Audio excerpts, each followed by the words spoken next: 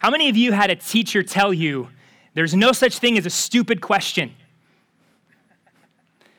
When I was a teacher, I would often tell my students this, and I largely believed it. Sometimes you wonder if teachers really believe that. I largely believed it, except when my students would ask a question about something I just told them. So it goes something like this: class, your assignment is due in 2 days. And like 5 seconds later, Mr. Hemmelman, when's our assignment due? Tomorrow. Stupid questions, get stupid answers. Something like that. But in honesty, the idea that there are no stupid questions may be true, but here is also the truth. Some questions are better than others. Some questions just sort of probe the surface of things. They're just merely a question for information. Just tell me some facts, tell me some information. But some questions probe deeper. They cause us to reflect and cause us to ponder and consider the meaning of things. Such questions want to dig deeper, dig underneath the surface. They want to really get at what is true and what is good and what is beautiful. Such questions have a way of slowing us down or stopping us in our tracks. The poet David Whyte, in his poem Sometimes, which is actually in your liturgy, beautifully writes about these kinds of questions. And I want to read this poem. And here is how David Whyte gets at these deeper kinds of questions. Sometimes, if you move carefully through the forest, breathing like the ones in the old stories, who could cross a shimmering bed of leaves without a sound, you come to a place whose only task is to trouble you with tiny but frightening requests, conceived out of nowhere, but in this place, beginning to lead everywhere. Requests to stop what you are doing right now and to stop what you are becoming while you do it. Questions that can make or unmake a life. Questions that have patiently waited for you. Questions that have no right to go away. These kinds of questions that have been waiting for you, questions that can make or unmake your life, questions that have no right to go away. These are the real questions. These are the good questions. This is the kind of question that Psalm 15 asks us in verse 1. O Lord, who shall sojourn in your tent? Who shall dwell on your holy hill? Scholars and biblical historians believe that King David wrote this psalm as he watched the Ark of the Covenant come back into Jerusalem. And if you're familiar with Old Testament history and a little bit of the history of Israel, you know that the Ark of the Covenant was Israel's most important and precious artifact. And if you've seen Indiana Jones and the Raiders of the Lost Ark, you also know that it'll take out Nazis. It was an important piece of their culture and their worship. But it was more than just this really fancy box with golden angels on the top of it that held mementos of their past. See, why David rejoiced when the Ark of the Covenant came back to Jerusalem? Because the Ark represented the presence of God. It represented and it pointed to God is with his people. And so the Ark for David pointed to this truth that God's with us, God's for us. And the ark itself, because it represented the presence of God, was holy. It was not to be touched. When Israel would carry it, they had to carry it on posts and cover it with a veil because if they touched it, they would die. When they would set it up in the tabernacle, which was basically like a mobile temple going through the wilderness, they would put it in the furthest room in the tabernacle. And the same thing when they established the temple in Jerusalem. It reminded them God's presence is holy, and I can't just approach God's presence because I am a sinner. I'm of this earth. I'm common. And God is wholly other. He's righteous. He's good. His very beauty would drop me dead in my tracks. And so as David sees the ark coming into Jerusalem and he ponders, hey, the ark is this holy, magnificent relic of our past, and it points to the holiness and the greatness and the awesomeness and goodness and righteousness of God. David begins to ponder, if this is who God is, and if he says that he dwells with us, who could ever, ever, ever be near God? Who could sojourn in God's tent? This is a way of saying, who could come to God's house? Like, who could knock on God's door and God would open his door and say, hey, come on in and let me sit down at my table, sit on my couch. Let me give you a meal. Who is God extending hospitality to? Who could ever be that close to this awesome and holy and righteous God? And then when David says, who can dwell on his holy hill in Scripture, when God would meet with people, it was often on a hill or on a mount. And so in Genesis 1, Eden, if you sort of look at the description of Eden, and if you look at it closely, it's actually describing an elevated place. The book of Ezekiel calls Eden a mount. When God met with Moses on Mount Sinai, his presence came down and he set the mountain on fire to meet with Moses. And then Mount Zion, the hill in Jerusalem, God's holy city, where the tabernacle was set and the ark was set. David is like, who can go up on a mountain that God would come down and meet with them? Who is this person? Who could possibly do this? This is the question that David presents us. This is the question that God's word holds out for us. This is the question that perhaps has patiently waited for you. This is a question that definitely unmakes or makes a life. This is a question that deserves not to go away. And it's a question that Psalm 15 thankfully answers for us. And so here's what I would like to do briefly this morning for us. I want to look at the answer Psalm 15 gives us from three different angles. The first is the beauty in the answer. The second is the despair of this answer. And third, the hope in the answer. So the beauty in the answer, the despair of the answer, and the hope that is in this answer. So in verses 2 through 5, David begins listing out the qualities of the kind of person that can dwell with the Lord. And his description, if we're honest, is nothing short of beautiful. It's nothing short of something tremendous. In verse 2, he writes, he who walks blamelessly and does what is right and speaks truth in his heart. What kind of person can dwell with the Lord? Well, he who is blameless. To be blameless is to be a person of complete integrity. It means that you don't fake being good, you actually are good.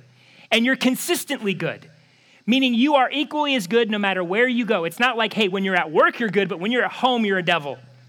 Or vice versa. When you're at home, you're great, but at work, you're a terror. It's not like if you are in front of some people and you put on this great show of righteousness and goodness, but in front of other people, you're nothing but a sinful, deranged lunatic. What David is saying here, the blameless one, integrity. They always do what is right. No matter the situation, no matter how challenging, no matter how difficult, no matter the circumstances, no matter who they're around, always do what is right. And you know why? Because they speak truth in their heart. It's not just what they say that is true, it's that their heart is actually true. What comes out of their heart is true and it is good. Their heart has been perfectly and completely shaped in truth. Think about such a person. Does not our world cry out for people like this that are good in all circumstances, that are honest in all circumstances, that don't pretend and posture, they're not hypocritical, but they're genuinely good people? Genuinely loving, genuinely caring, genuinely self-sacrificial. We're talking about people that this world is screaming for. What a beautiful picture. How many of us long to be that kind of person, long to be around those kinds of people. This is the type of person who can dwell with the Lord. In verse 3, David continues his description. The person who does not slander with his tongue and does no evil to his neighbor, nor takes up a reproach against his friend. The person who can dwell with God speaks well of others and does good to others. He doesn't slander, meaning he's not cutting others down. He's not speaking ill of others. He doesn't get on social media and rant and tear other people down. He doesn't get caught up in neighborhood or work or church gossip. Does no evil to his neighbor. This means he doesn't harm his neighbor, but it also means that he isn't neglectful and passive and indifferent. He actually does good to his neighbor, loves his neighbor, is kind to his neighbor. He doesn't take up a reproach, meaning he doesn't cut others down, but nor does he allow other people to cut people down in front of him. He is such a loyal friend that if you start slandering, if you start cutting one of his friends down or somebody that he knows, he'll stop you and say, nope, not going to allow you to slander, not going to allow you to reproach somebody. They're so good, they're so blameless, so full of integrity, they won't let sin slide. They're loyal. They love their friends. This is the kind of person that can dwell near the Lord. Is there not a beauty in such goodness and loyalty to others? Don't you long to be around and have friends like this? Don't you long to be this kind of person? In verse 4, David says, the person who can dwell with the Lord is the person in whose eyes a vile person is despised, but who honors those who fear the Lord. The person who dwells with the Lord loves righteousness. They love goodness. They hate wickedness and evil. When they see wickedness, when they see evil, they're not indifferent. They don't go, oh, well, so what? They don't laugh at evil. They don't think it's funny. No, they despise it. When they see wicked and evil people doing wicked and evil things, when they see unjust people doing unjust things, they feel anger towards it. They want it to stop. They want to do what they can to stop it. The people who dwell near the Lord are those like the Lord who hate evil. Not only do they hate evil, they honor those who honor the Lord. They love righteousness. They celebrate goodness. They celebrate righteousness. When they see people being faithful to God, they celebrate. They go, that's a good thing. We want more of that. They see people being faithful to God and they encourage them and say, hey, I want to honor you and respect you because you're doing the right thing. So it's not just that they hate evil, but there's an honor, there's a love, there's a cherishing, there's a validating of what is good, celebrating what is good. And then David rounds out his description in verses 4 and 5. He who swears to his own hurt and does not change. He who does not put out his money at interest and does not take a bribe against the innocent. The one who dwells near the Lord is he who swears to his own hurt. This means that a person will keep their word. They will keep their commitment no matter what. No matter the cost to them, no matter the sacrifice, no matter the injury. They never say, oh, wow, when I promised that to you, I had no idea how much that was going to cost me, and so sorry, I can't do it. No, they'll say, even though it cost me this, I gave my word, I gave my commitment, I'm going to follow through. And then the person who does not put out his money at interest, what this verse is talking about are those who would engage in what we would call predatory loans. Like, I'm going to charge you such high interest that you're always in my debt and you're always sort of my slave and I can control you and I can use you. So those who don't use their money to take advantage of other people, those who don't use their pocketbook to manipulate and control, those who don't rip others off so that they can make a buck, those who are honest with their money is what this verse is saying. And those who are also so honest that you can't bribe them. You can't manipulate them. You can't sway them with the promise of a gift. Boy, how would our world be different if those were our business leaders and our government's officials? Those who don't rip us off and those who don't take bribes. Does not our world cry out for such leaders? Does our world not cry out for such economics? How beautiful a place would this world be is if that is how business was run and those who led us in government, if that's the character and integrity that they had. It's a beautiful picture. David is painting the picture of integrity. He's laying out this picture of goodness and honesty and love and loyalty and commitment. hating what is evil, but celebrating what is good, using our resources and our time and our energy to love and bless and serve others. And as verse 5 says, he who does these things shall never be moved. If you live this way, you will be sure and established. Though all the world may conspire against you, here's the promise: God will hold you. He will establish you. He will not let your foot be shaken. Friends, the one who dwells near the Lord is one that we should all desire to be. We should all resonate with this picture of goodness and integrity and love and loyalty. I wonder, as you hear this description, can you say, wow, I would like to be that person? I want to be that kind of person. But also notice what is missing from the description. What does David leave out? Religious ritual. No mention of religious ritual here. Does it mean that David didn't care about religious ritual? Was it not important? Absolutely not. In David's day, it was extremely important. But what David is holding out here, he's showing that religious ritual means jack squat if your heart is not full of righteousness. It doesn't matter the religious ritual you go through. It doesn't matter the prayers you pray, how much you give, whatever other religious activity you do. If your heart is not full of righteousness, it matters nothing. David is calling people to consider the integrity and the holiness and the righteousness that's in their heart. God is near those not who go through religious motion. He is near those who are like him, good and righteous and just and true. What ultimately matters is the condition of our hearts. And so this is the beauty of the answer. If David holds out this beautiful picture for us, and in some ways we're drawn to this and say, yes, I would like to be this kind of person, and I would like to live in a world and be around people such as this. If we're honest, the answer should also lead us to despair. There should be a sense of despair as we consider the picture of a person like this. Why?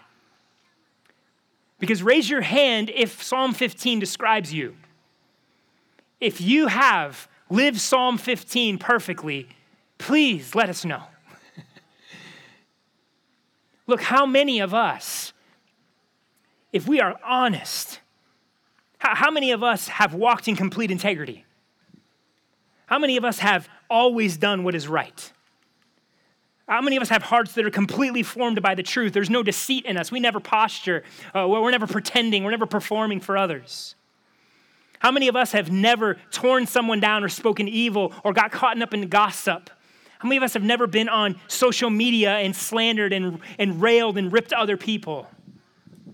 How many of us have always been a loyal friend?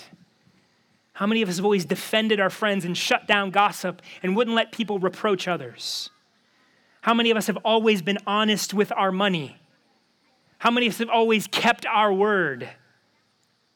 How many of us have been righteously angry at evil and always honored what is good? If we go through the list over and over and over, we're going to see we don't measure up. If we're honest, we know we have not been this kind of person. We know the evil that is in our hearts. We know the ways that we have been faking it. We know the ways we have been lying and we have not walked in integrity. We know the ways that we have gossiped and slandered. We know the ways that we have not loved our neighbor. We've neglected or been indifferent. We know the ways we haven't been honest with our money. We know the ways that we have broken our word and gone back on promises. We know we're broken when we're honest, when we have those honest moments, no matter how much we want to cover it up, no matter how much we want to deny it, no matter how much we want to say, well, look at all the good that I do. If we are honest, Psalm 15 leaves us in despair because it's like, who can do this? Not me. Who can dwell near the Lord? Who can sojourn in his tent? Who can dwell on his hill? Not me. This is the honest truth of Psalm 15. It's a beautiful picture. It's a wonderful picture. But it's something we all fall short of. This is a question that when we're confronted should break us. As we saw last week in Psalm 14, it said there are none that are good. There are none who seek after God. There are none who love like they should. We're corrupt. We're rebellious. We're deceitful. We're selfish. We're unjust. So Psalm 15 brings us to the end of ourself. It should bring us to this place of despair. It should bring us and cause us to go, well, God, if I can't dwell, what hope do I have? And this is where Psalm 15 flips the script for us and holds out hope. This is the beauty of Psalm 15. In our despair, yes, we should despair, but that despair should never leave us hopeless. Psalm 15 should bring us to the end of ourselves. It should cause us to despair our sin and our self-righteousness and our performance and our deceit, and cause us to say, you know what? I'm done with this. I'm going to turn from my sin. I'm going to turn from my selfishness. I'm going to turn from living a life that wasn't full of integrity, living a life of deceit, living a life of indifference to evil, living a life of gossip and slander, living a life of not using my money honestly, whatever it may be. I'm going to turn from that. And I'm going to turn to God. I'm going to turn to God for rescue. Because here is the good news of the gospel for us this morning. The good news that we have been singing about, the good news that we profess this morning, is that while none of us are worthy to dwell with God, God didn't just write us off. We all deserved to be cast out in judgment, but that's not where God left us. Because God is good and he is loving. Rather than just casting us out into judgment and leaving us there, here's what God does in love. He sends Jesus. He sends God the Son. When we couldn't ascend to the hill and meet with God, Jesus steps from the heavenly hill and comes down to us. God the Son dwells with us. God in the flesh, his presence with us. And what does Jesus do when he's here? He perfectly keeps Psalm 15. Jesus was blameless, perfect in his integrity. Jesus always did what was right. He always loved perfectly. Jesus' heart was full of truth. He only spoke what is true. He only spoke what was good. He only thought what was good. He only felt what was good. Oh, do you know Jesus never slandered, never gossiped? Do you know Jesus didn't do evil to neighbor, but he loved his neighbor. He loved you and me. Loved us to the point of even laying down his life. Do you know that Jesus never ripped anybody off? He was never dishonest with money. He was very honest with money. Do you know that Jesus was loyal to his friends? Jesus is the most faithful friend you could ever have. Here's what's also beautiful. Get this. Jesus kept his word even when it cost him his life. Jesus committed to being our sacrifice. He committed to the Father, yes, I will go and I will die in their place. I will save them. I will take your judgment and your wrath on myself. And even when he knew he was going to be tortured, even when he knew he was going to suffer, even when he knew he was going to face the wrath of his Father, he kept his word. And in keeping his word, he saves sinners like you and me. Do you know Jesus, he was offered all the kingdoms of the world by Satan. Hey, if you bow down before me, I'll give you all of these kingdoms. I'll give you everything here that I own. The people, they wanted to set Jesus up as the king. They wanted to detract him from his mission and bribe him, hey, you be our king. And you know what? Jesus said, no, I have a mission.